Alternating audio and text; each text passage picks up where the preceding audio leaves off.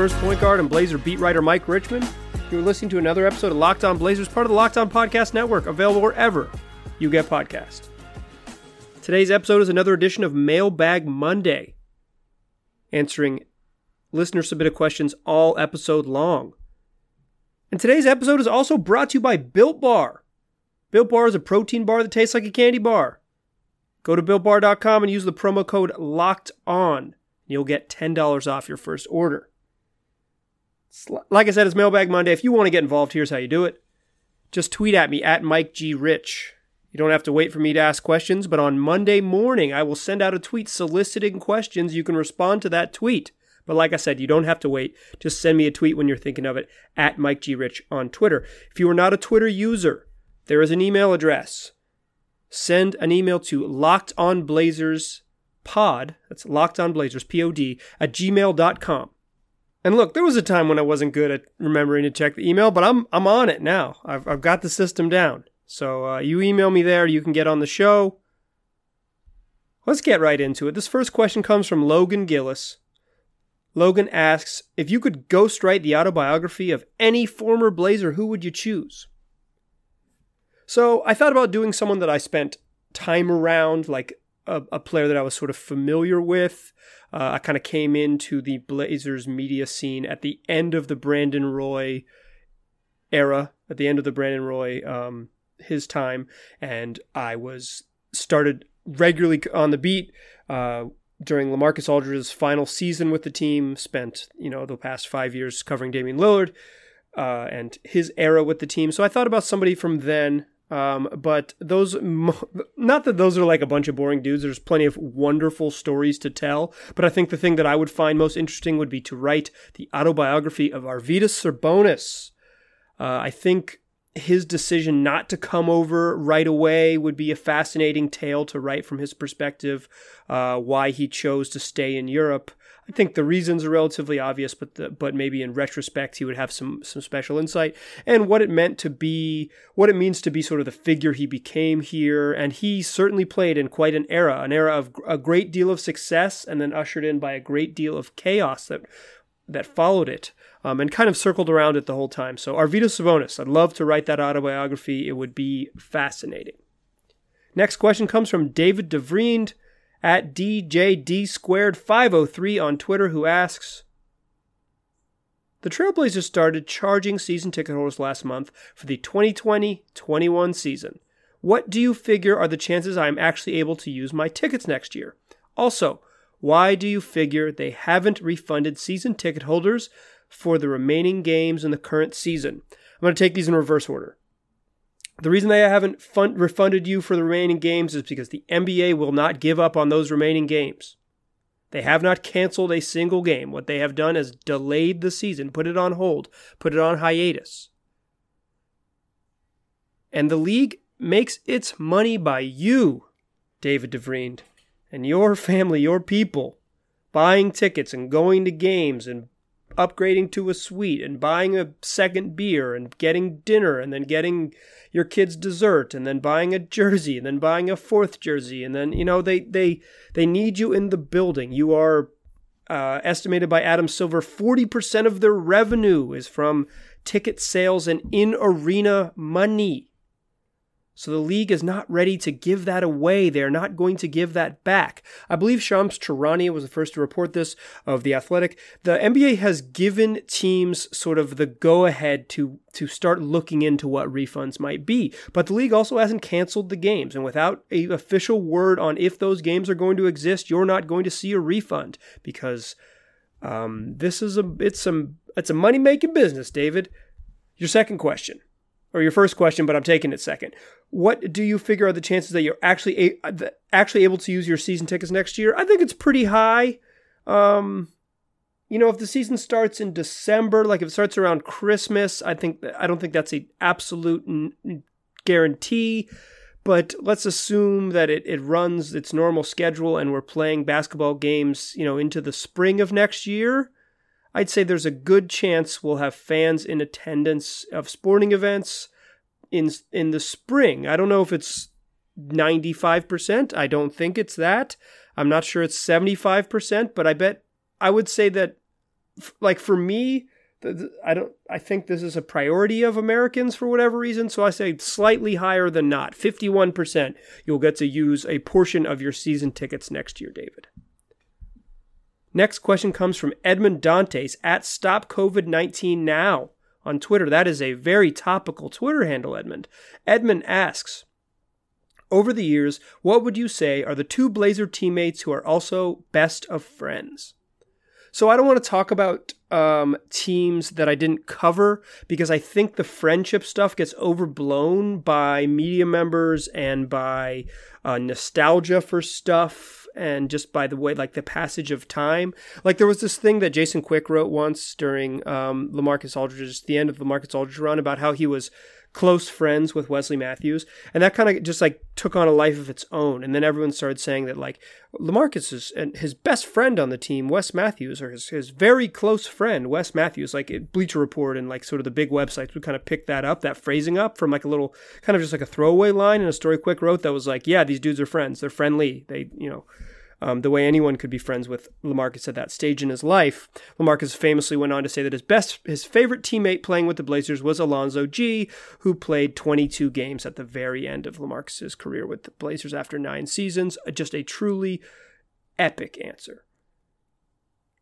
So I don't want to talk about stuff that I don't know about. Like, I don't know how friendly Clyde and Terry were when they played together. I don't have a good sense of who Stacey Augman's best friend was when he was on the team. I don't even really have a good sense of how close the guys right before I was there. Like, I have a good sense that Brandon Roy wasn't great friends with a lot of dudes, like close homies, but I don't have a great sense of like who was friendly in that locker room just because I wasn't in that locker room. And I think the obvious answer here is Damon CJ. I think that's kind of what maybe this question is guessing. I don't want to put words in your mouth, Edmund, but I think maybe that's what when people heard this question, they would guess. It's Damon CJ. They're super pals. I think they're really good friends. I also think Dame is someone who makes friends really well because he's a genuine dude. He's very close friends with Tim Frazier. He's very close friends with Ed Davis, very close friends with Evan Turner. So I'm going to say the best friends, Blazer teammates who are best friends, I'm going to pick Will Barton and Thomas Robinson, two dudes who are very, very genuinely good pals. And one of the ways that you make friends in the NBA is that you have a really similar situation. They're both kind of stuck out of the rotation, trying to work their way in. T-Rob came over as kind of a failed lottery pick. Will Barton was a guy who slipped to the second round. They were both kind of on the outskirts when they got here, trying to grind their way to an NBA career. They are legitimately very good friends and remain friends to this day. So that's my answer, Edmund. Thanks for the question. This next one comes from ADAM at Real Mike Stand on Twitter, who asks, who is the best player in NBA history named Adam? People want to know. So I'm going to say it's Adam Keefe, who narrowly edges out Adam Morrison and easily edges out rookie Adam Makoka. Adam Makoka, still writing his story, could be the greatest Adam in NBA history. But I'm going to go with Adam Keefe, the 10th overall selection out of Stanford in the 1992 NBA draft, drafted by the Atlanta Hawks, went on to play 9 seasons for Atlanta, Utah, and Golden State. He spent 6 seasons with the Jazz, and his best year came in 1997-98 when he averaged 7.8 points and 5.5 rebounds. Started 75 of 80 games for Utah that year. Jazz were the best team in the NBA. A dude who starts in the best team in the NBA is good, even with meager numbers. I remember him just playing in those playoff games, playing against... I didn't remember him as a starter. He started the final 3 games of the 1998 NBA Finals. That is not my memory. I remember Greg Ostertag in that spot, or Antoine Carr, but that's why Basketball Reference exists, and you don't rely just solely on my memory. But Adam Keefe, a key player on that Jazz team that made back-to-back finals, his best season came when they were the best team in the NBA and could have beaten Michael Jordan. Check out Adam Keefe on upcoming episodes of The Last Dance. I imagine he'll feature not particularly prominently in episode 9 of that documentary of sorts. But yeah, you'll probably see him in there. Greatest Adam of all time. Also, before we go to the second segment, I want to shout out to Edward Adam Davis, the best Blazer who has the middle name Adam in franchise history. Second segment, we're going to come back and answer more of your questions. But first, I want to tell y'all more about Built Bar. Built Bar is a protein bar that tastes like a candy bar. If you have eaten protein bars before, you probably don't think they taste great. I'm here to tell you, this one tastes great. It's just yummy. All the bars are covered in 100% chocolate. They're soft and chewy, they're delicious, and they come in 16 amazing flavors. 8 chocolate and nut, so if you like chocolate and peanut butter, they got one in there for you. But also they have 8 chocolate and nut-free flavors. So you're looking for chocolate raspberry or maybe a chocolate caramel? That's in there. That's waiting for you in the box. And like I said, they are delicious. And they're also great for the health conscious among us. You're trying to cut down on snacking, maybe lose or maintain your weight that you're at right now, but you still want to indulge in a delicious treat? Well, grab a Built Bar. Because it's low calorie, low sugar, high in protein, high in fiber. It just tastes good. And it's a healthier option than a lot of other choices you could make when you're looking in your pantry. So here's how you get one. Go to, or get several even. Go to BuiltBar.com and use the promo code LOCKEDON and you'll get $10 off your first order. Use code LOCKEDON, LOCKEDON, for $10 off at BuiltBar.com.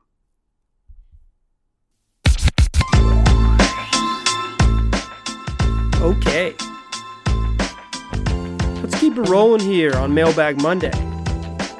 This next question comes from Rip Riles, at RilesRip on Twitter, who asks, Mike, I'm curious your thoughts on a random hypothetical.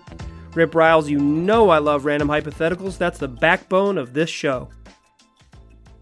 Which former All-Star who played for Portland past their prime would you draft for next season? Kaman, Carmelo, etc. Oh man. I'll set the parameters of this hypothetical because you didn't have enough space in your tweet and you're not going to send a follow-up tweet. This seems straightforward to you, but to me it's a little more complicated. I'm going to assume that I cannot choose LaMarcus Aldridge because he was an all-star that was in his prime. Like he made the all-star team with the Blazers, so he doesn't count, right? Yeah, right. That's perfect. You nailed it, Mike. Great way to understand it. So it has to be a all-star that came to the Blazers at post-prime, and I assume you get that player in his post-prime stage. So it's the Chris Kaman after he was an all-star and Carmelo in the late stages of his career. I am going to pick Steve Smith. I think maybe Pippen was the way I should have gone, but I kind of think Pippen would want to handle the ball a lot, like Pippen in his Blazer era was kind of like, from what I understand, a little bit hard to deal with ego-wise, and wanted the ball in his hands, like wanted to play point guard. Maybe didn't get along great with Damon Stoudemire, and because of that, I think we'll wait for the Jailblazers documentary or whatever we're going to call that documentary, the turn of the century Blazers documentary, to figure out more, to learn, the real stories. But from what I've heard, I don't think Pippen was super easy to deal with when he showed up in Portland. So I'm going to pick Smitty. I'm going to pick Steve Smith. He's 6'8". He can play on the wing. He's got a little bit of individual offense. He was a smart team defender. He seems like just like a good dude who would kind of fit with the program here in Portland. And I think assuming it's like some sort of time travel thing, I think Portland adding another 30-plus-year-old former good forward with his best days behind him would fit with their MO of the last few months. Okay, moving on. Next question comes from Cannon Norton at the Conundrum on Twitter. I believe Cannon migrated over from Gmail to Twitter, which is definitely the wrong direction. I appreciate the question, Cannon, but for those of you considering migrating, go the other way. Go from Twitter to Gmail. Twitter is the one that has a lot of bad vibes, and Gmail doesn't have any vibes at all. Okay, but in any case, the question from Cannon Norton, the _Conundrum on Twitter. You mentioned you enjoy the Blazers, but you're not a Blazer homer. Who is the team of your heart and why? You may have mentioned it before. Apologies if I missed it. I think I have talked about this a little bit, but that hasn't stopped me from answering questions in this podcast that I've answered a version of in the past. I don't root for any NBA team. I didn't really grow up with it. So I grew up in Chapel Hill, North Carolina. I'm a very big Carolina basketball fan, and that has stayed with me and probably will always be with me. Hopefully will always be with me, but I don't have much of an emotional connection to the NBA. The Hornets weren't a big deal in Chapel Hill. They were the 17th most important professional sports team during my childhood, behind the Atlanta Braves, straight up. Atlanta Braves baseball, much more popular in Durham and Chapel Hill than Hornets basketball when I was a kid in the 90s. But so I didn't really have that. I didn't really have a NBA connection. When I was younger, like when Vince Carter and Anton Jameson went to the pros, or Jerry Stackhouse and Rasheed Wallace went to the pros, both those duos, like they went early. So it was more like sad that they were in the NBA because it was, them leaving school after 2 years. But I love the NBA. I'm more of a fan of players. Like I'll just pick players. I'm like, oh, I really like Terrence Ross. I really like Sean Livingston, and I'll just watch the hell out of those teams that I really enjoy. Really like Fred VanVleet. I started watching the Toronto Raptors on League Pass because I liked the way they played, and then I spent basically, during their championship run, I probably watched 55 of the regular season games just because I really enjoyed OG Anunoby and Fred VanVleet, and then eventually I really enjoyed Marc Gasol on that team. So I kind of picked players and followed them, but the team of my heart is definitely Carolina basketball. I'll always love and follow the NBA probably closely, but and I don't mean this in some sort of holier than thou stupid media thing where it's like, I don't root for a team. Like, I just don't have an emotional connection to it. If anything, I'm mostly annoyed with the Blazers because either they made my media access annoying or like they're on a hot streak and I have to listen to various members of the Blazers organization brag about how good they are. Next question comes from PDX Romper, who asks, North Korea rules basketball. Dennis Rodman and the Glorious Leader bring it to the United States. Are the Blazers better? Worse? Who's the new MVP? Okay, so I thought, I didn't understand this question when I first looked at it, but luckily I have access to the internet, so I was able to go to an internet web browser and type in the words North Korea basketball. And I found that this is like a real proposed thing by Kim Jong-un. I'm not sure how serious this is or whether it was ever played, but here are the rules. They seem to be, I read this in the Daily Mail. According to the Daily Mail, the rules were introduced sometime around 2006 when Kim Jong-il was still alive and in power, and he was known as a basketball fan. And Kim Jong-un seems to be maybe the person who has a relationship with Dennis Rodman and was and is like known to be a big hoops fan. Maybe he was the guy who helped usher this in 2006. But here are the rules. A slam dunk is worth 3 points. And a three-pointer that doesn't touch the rim is a 4-pointer. And also, a basket made in the last 3 seconds is worth 8 points. So I think the Blazers are worse. They're not a very dunking team. They don't dunk that much. I think they would have a slight advantage because their best players shoot threes, and maybe if there was an incentive for them to swish, maybe they could figure that out. But like CJ doesn't shoot an inordinate number of threes. There was that brief period when Dame was making 6 threes a game.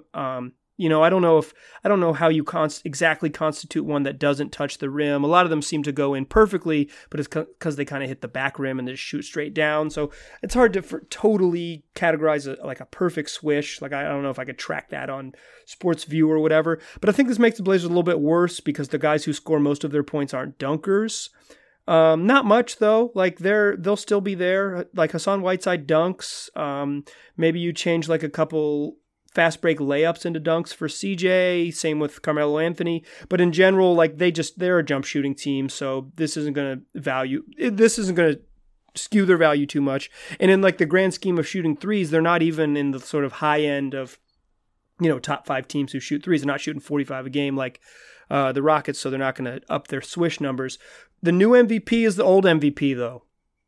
If dunks are worth 3, the dude who dunks like Shaq, Giannis Antetokounmpo, is going to rack up 3-pointers. That said, like the Bucks are going to be awesome. They spread the floor and just try to let Giannis dunk. They have a bunch of shooters. They employ Kyle Korver. I feel like his value goes up in a swish-based contest.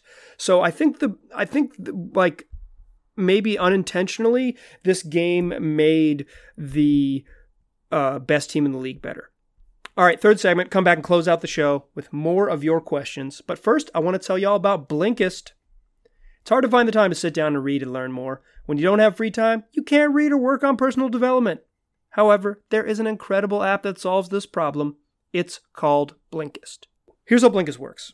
Blinkist takes the best key takeaways, the need-to-know information from thousands of nonfiction books, and condenses them down to just 15 minutes that you can read or listen to. 12 million people are using Blinkist right now, and it has a massive growing library.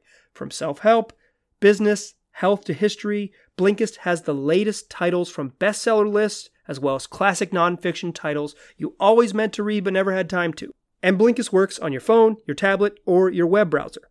So listen, you're busy, you want to learn something in 15 minutes, Blinkist is the way to do it. And with Blinkist, you get unlimited access to a massive library of condensed nonfiction books. And they got a special offer just for my audience. Here's what you do. You go to Blinkist.com/NBA, try it for free for 7 days, and save 25% off your new subscription. That's Blinkist, spelled Blinkist, Blinkist.com/NBA to start your 7-day free trial. And you'll also save 25% off, but only when you sign up at Blinkist.com/NBA.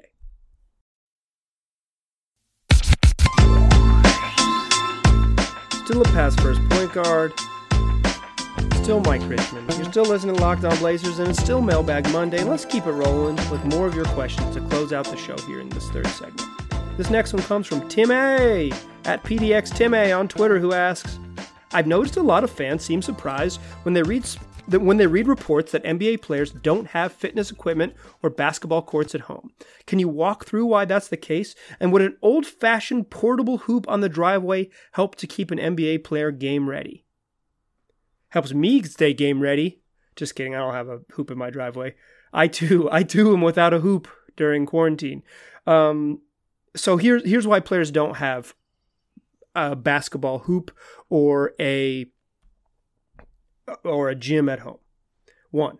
Players make differing amounts of money. Not every player, CJ McCollum and Damian Lillard, making $250 million, $250 million, and can purchase a home and customize it how they want. In addition, these guys move frequently. And I think that's the thing that really is the problem here, is that guys aren't in NBA cities for 3 and 4 seasons where they could put down roots, purchase a home that has everything they want. In fact, they might just be there for a few months. In the case of Carmelo Anthony and Trevor Ariza, where they're renting a condo, or they're renting a temporary space that they'll move to in the summer, or they know that they're not going to stay there in the summer, so they don't need anything. They just need an apartment close to the practice facility, because these things don't happen. Even CJ McCollum, I believe he recently moved into this house he bought, but he bought it knowing that he can leave whenever he wants and go to the PF or go to the arena and shoot. So guys don't have basketball courts at their house because either they aren't in a situation financially where they can just buy a home and with either that has a full setup of a court, or they're not in a locale long enough to perf their scene, so to speak. And would an old-fashioned hoop in the driveway help keep an NBA player game ready? No, it wouldn't. I think what these guys need is not available at their house, right? Like it's not just like to shoot, it's to shoot and go against NBA caliber defenders, or at least run through things with coaches, like if they're just working on skill work, in an environment where they can really do that. Having like a modified half-court setup in your house doesn't really get that done. You can't, you just can't simulate what it is that you need. And maybe if you're there, maybe if you do have a half court setup, you got the rollout hoop in the driveway, you don't have the recovery things you need. You don't have a steam room or a sauna at your house. You don't have a cold tub to take care of your body. So you just can't, there's a reason why these professional facilities exist, is because these guys trade in their physical bodies. That is the commodity that they have in the NBA world, and that there's a lot of maintenance that goes into it. So while I think the hoop in the driveway would help maintain some level of mental stability, you wouldn't go, you've been playing basketball your whole life, you've been playing it daily since you were 12, and this is your first extended break from it. I think hoop in the driveway would help you kind of manage your sort of mental health aspects of life. I don't think it would keep you NBA ready. Also, a lot of NBA guys just say practice doesn't do it. Like, you can sharpen your skills in practice, but you got to play to get ready. Some NBA players I've heard estimate that it takes them 15 games to get into game shape, to get into their body ready to play basketball every other day for 6 months. Just as an aside, I know that the Blazers have made a lot of efforts to get guys what they can they can use in while they're at home. The PF has opened up so guys can go there for voluntary workouts. But before that happened, the Blazers were doing things like sending guys exercise bikes if they needed it. Their health and performance team was doing Zoom calls to kind of either go through weightlifting or body weight workouts or yoga or whatever it is, anything you can sort of do with a fitness type lead class in front of you. So the Blazers were trying to mitigate some of this, but if you don't have a hoop and you don't have another NBA player to play against, it's hard to get better and maintain your skills to some extent. Thanks for the question, Timmy. This next question comes from Logan Gillis, who asks, if you could mic up one of the Blazers players during games for TV broadcasts, who would it be? And you can't say Anthony Tolliver. Why the hell would I pick Anthony Tolliver? Am I known as someone who wants to hear what do I have a reputation as wanting more Anthony Tolliver tidbits? Anthony Tolliver's really positive, a great interview, enjoyed him, but not even close to who I want to hear during the game. The person I want to hear during the game is Carmelo Anthony. One, Carmelo Anthony yells expletives when he grabs rebounds for no reason. That would be fun to have mic'd up. Two, I think NBA vets are good to mic up because other younger players are going to mine them for information. And I would love to know, like, when Kyle Kuzma or whatever saddles up to Carmelo Anthony during a free throw and what he asks him and what he's picking his brain about, what he's learning from him. Three, Carmelo Anthony there was a time during the regular season when Carmelo Anthony was just verbally assaulting Hassan Whiteside on the court, just straight up screaming at Hassan to do things. I would love to hear those things, and I would love to hear Hassan's responses. Also, Dame and Melo chat about things on the court all the time. I would love to know what the two best players were chatting about, and I think not choosing Dame just because I want more comedic effect. I want to know what kind of I want to hear Carmelo swear at. I want to hear Carmelo just yell, "Get the F out of here," while trying to grab a uncontested rebound. And then I want some other bonuses, so I get them both. Melo's my answer. Next question comes from PDX Romper, who asks, if NBA revenue is in the tank, 1, can the salary cap drop? And 2, how would it affect the Blazers / our prospects work worse if it doesn't go up? Yeah, the salary cap is tied to revenue. So the NBA is estimated by NBA Commissioner Adam Silver. He said roughly 40% of our revenue is generated from selling tickets and the activities that happen in the arena. That's a quote from Adrian Wojnarowski, a story he wrote today on ESPN.com. And that's what Adam Silver told the NBAPA, the Players Association, on a conference call last Friday. So he's saying, okay, listen, we're going to lose billions of dollars perhaps by not playing these games because getting people in the arena is big money, and also showing the games on TV is big money. And if you don't have games to show on TV, if the games don't exist, you're not getting the ad revenue off television. There's some deal has to be worked out with Turner and ESPN and Disney and all that, and you're just not making the gate revenue from people being in the arena. Typically, the NBA and the NBAPA get together and they calculate the new salary cap between the NBA draft and the start of free agency. Usually it leaks out like the last week of June. Somebody sends out a tweet and says, here's what I've seen is the projected salary cap. And that's basically what NBA teams get. Hey, it's not finalized, but this is the number we're looking at, so you can set your books. But the NBA is looking at a scenario where there's going to be a massive loss of revenue, and because revenue determines the salary cap, they basically take the previous year's revenue and a projection of the following year's revenue, and that's how they set the following year's salary cap, but they don't exactly know what this season's revenue is going to be. There's a chance that next season revenue has some or all of it without fans in the stadium. I know I said more than likely they'll have fans in the stadium, but let's say part of the season has fans. You miss, half the games don't have fans in them. That's a huge lost revenue. So we're talking billions of dollars lost, and some teams, according to Adrian Wojnarowski, fear that the cap and tax threshold could fall by as much as $30 million.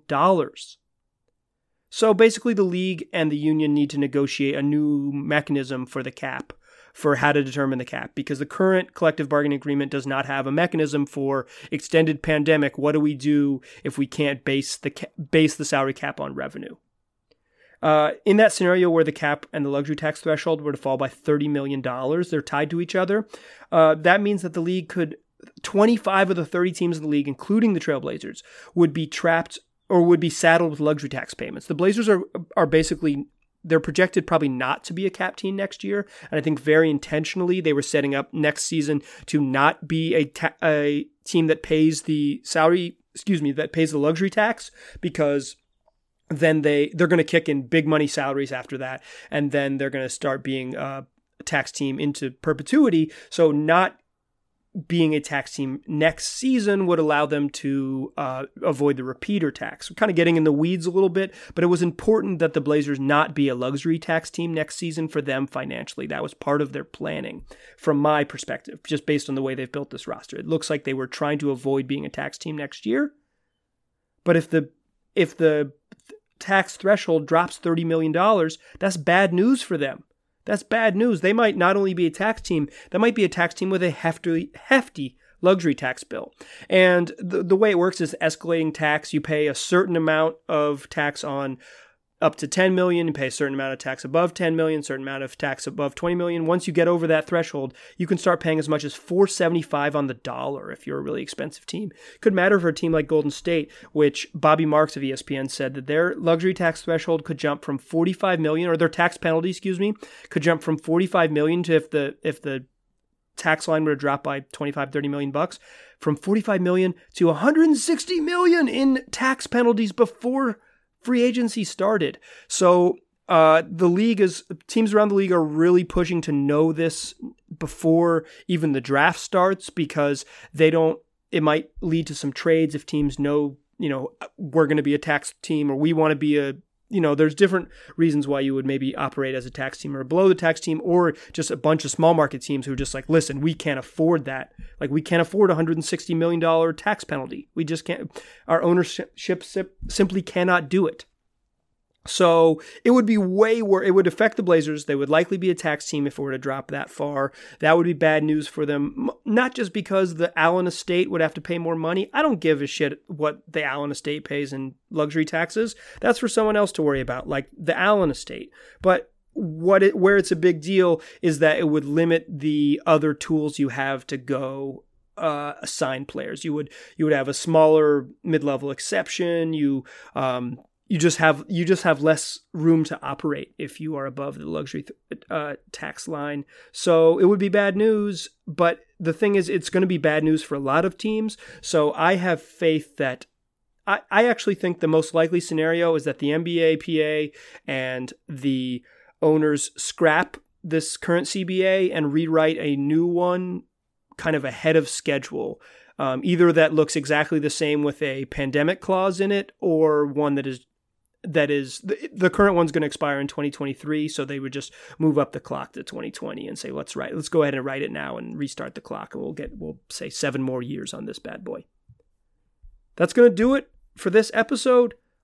I love Mailbag Monday.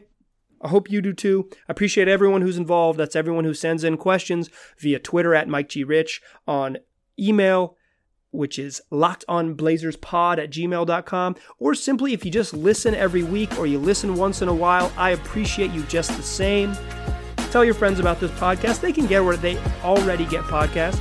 Just search Locked On Blazers. We'll be there waiting for you. Appreciate listening. Talk to you soon.